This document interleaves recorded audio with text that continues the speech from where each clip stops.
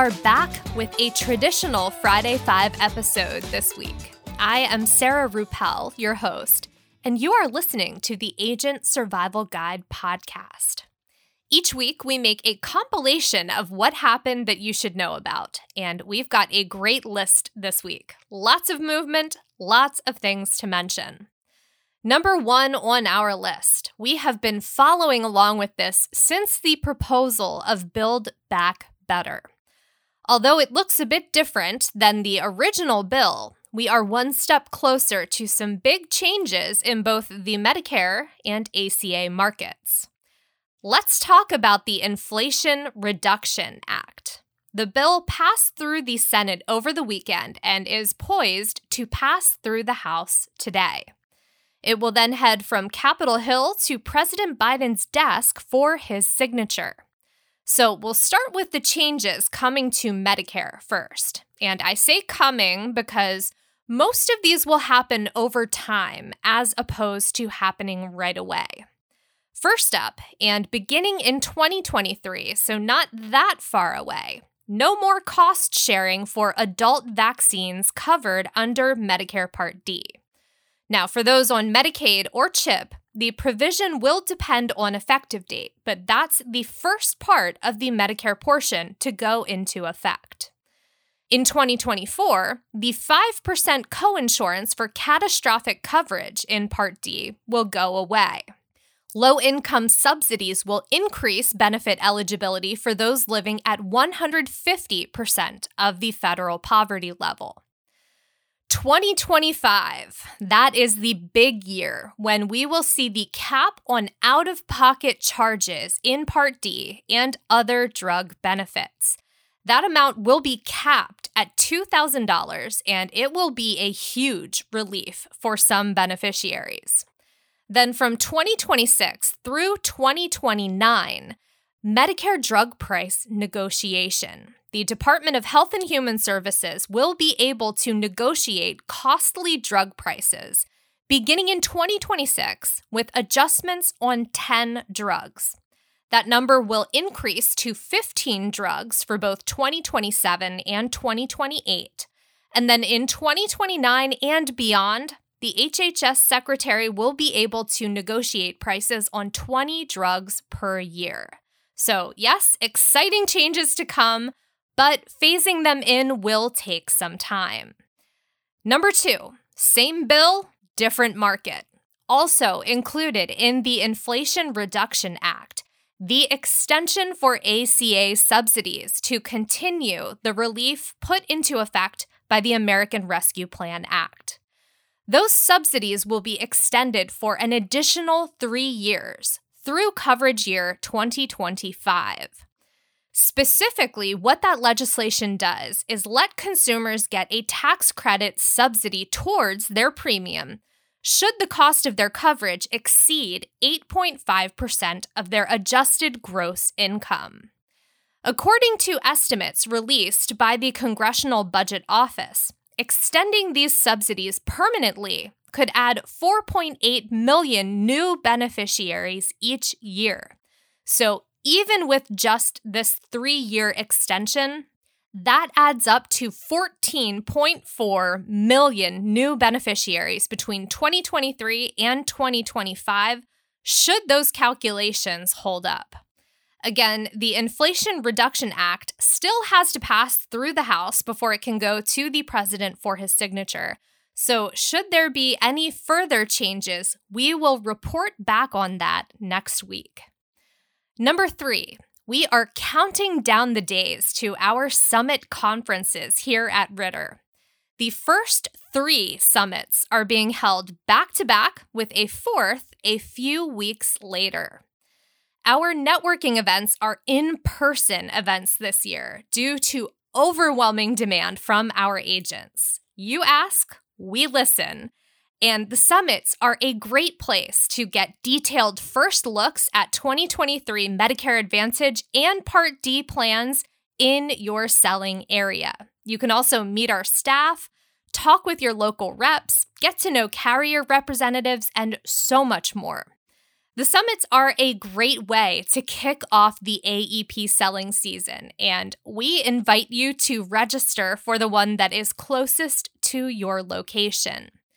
Tuesday, August 23rd, we're in Philadelphia, Pennsylvania. On Wednesday, August 24th, we're here in Harrisburg, Pennsylvania, where our headquarters is located.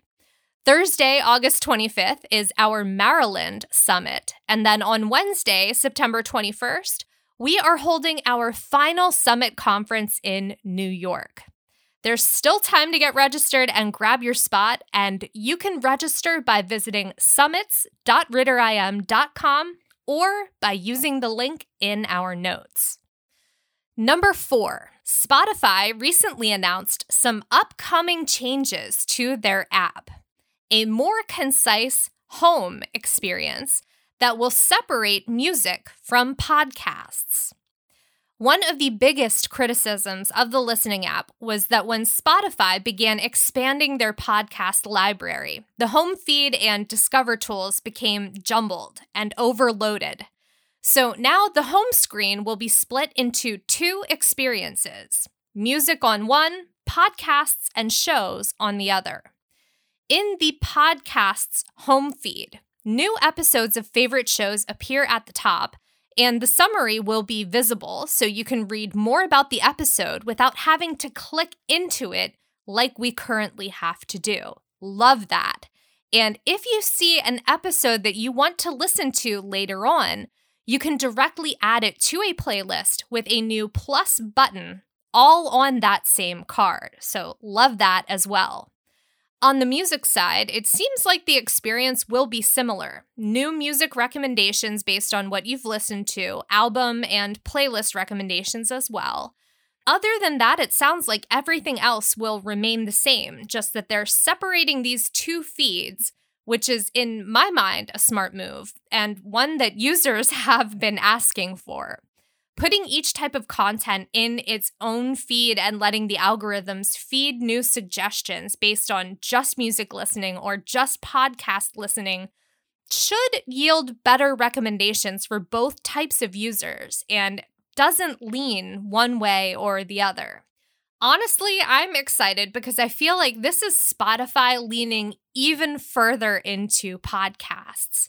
But I'm equally as happy that the experience will improve for music listeners who are not necessarily podcast listeners on Spotify, because no one wants their feed clogged up with recommendations that they don't want.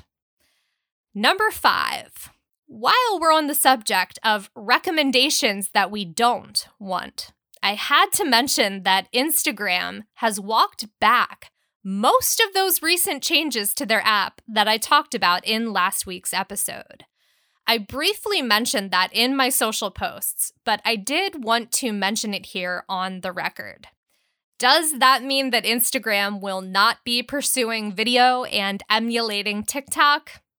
I wouldn't rush to say that, but Adam Mosseri did say that internal data supported what users were saying about the changes. Quote, "For the new feed designs, people are frustrated and the usage data isn't great. So there, I think that we need to take a big step back, regroup, and figure out how we want to move forward." End quote.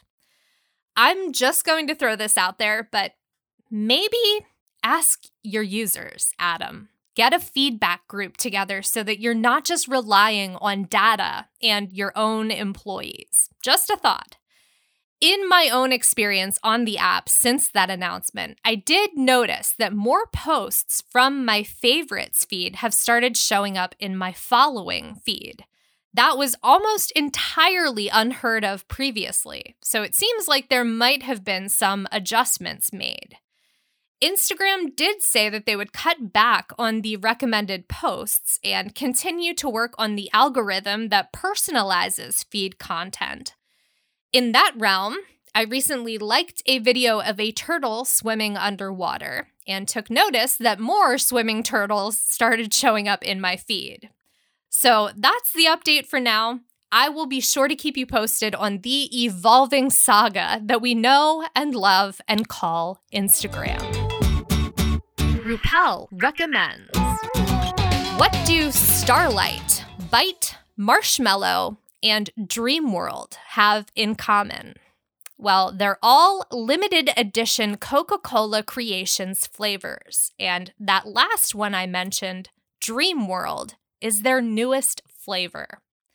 The Bite flavor was an extremely limited edition release, and Marshmallow's flavor was listed right on the can as strawberry watermelon. I did try Marshmallow's flavor, and as is the case with most watermelon-flavored things, the taste of the original fruit just can't be captured. It always tastes artificial to me.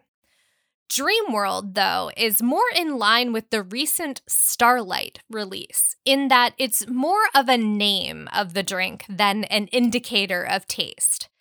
It's a marketing ploy, sure, and I will admit I'm game to try it, just like I've tried the previous flavors. But according to the Coca-Cola press release, Dream World, quote, bottles up the technicolor tastes and surrealism of the subconscious with an invitation to savor the magic of everyday moments and dream with open eyes, end quote.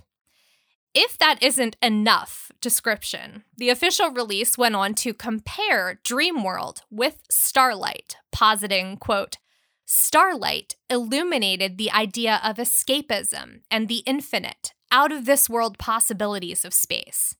Dream World flips this script by inviting fans to look inward at the infinite possibilities of the mind, end quote.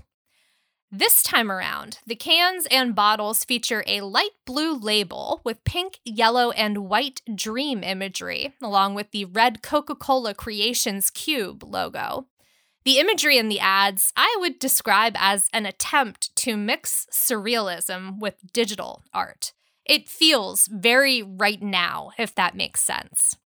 Dream-flavored Coke Dream World will be available in regular and zero sugar nationwide beginning on August 15th. So I will let you know what I think when I get my hands on a bottle. And that is all we've got for this week's episode. Have a great weekend. Stay healthy and stay safe out there. And we will see you next week. The Agent Survival Guide podcast is a production of Ritter Insurance Marketing. This episode was written and produced by me, Sarah Ruppel. Script editing by Tina Lamoureux. Artwork by Vivian Zhao.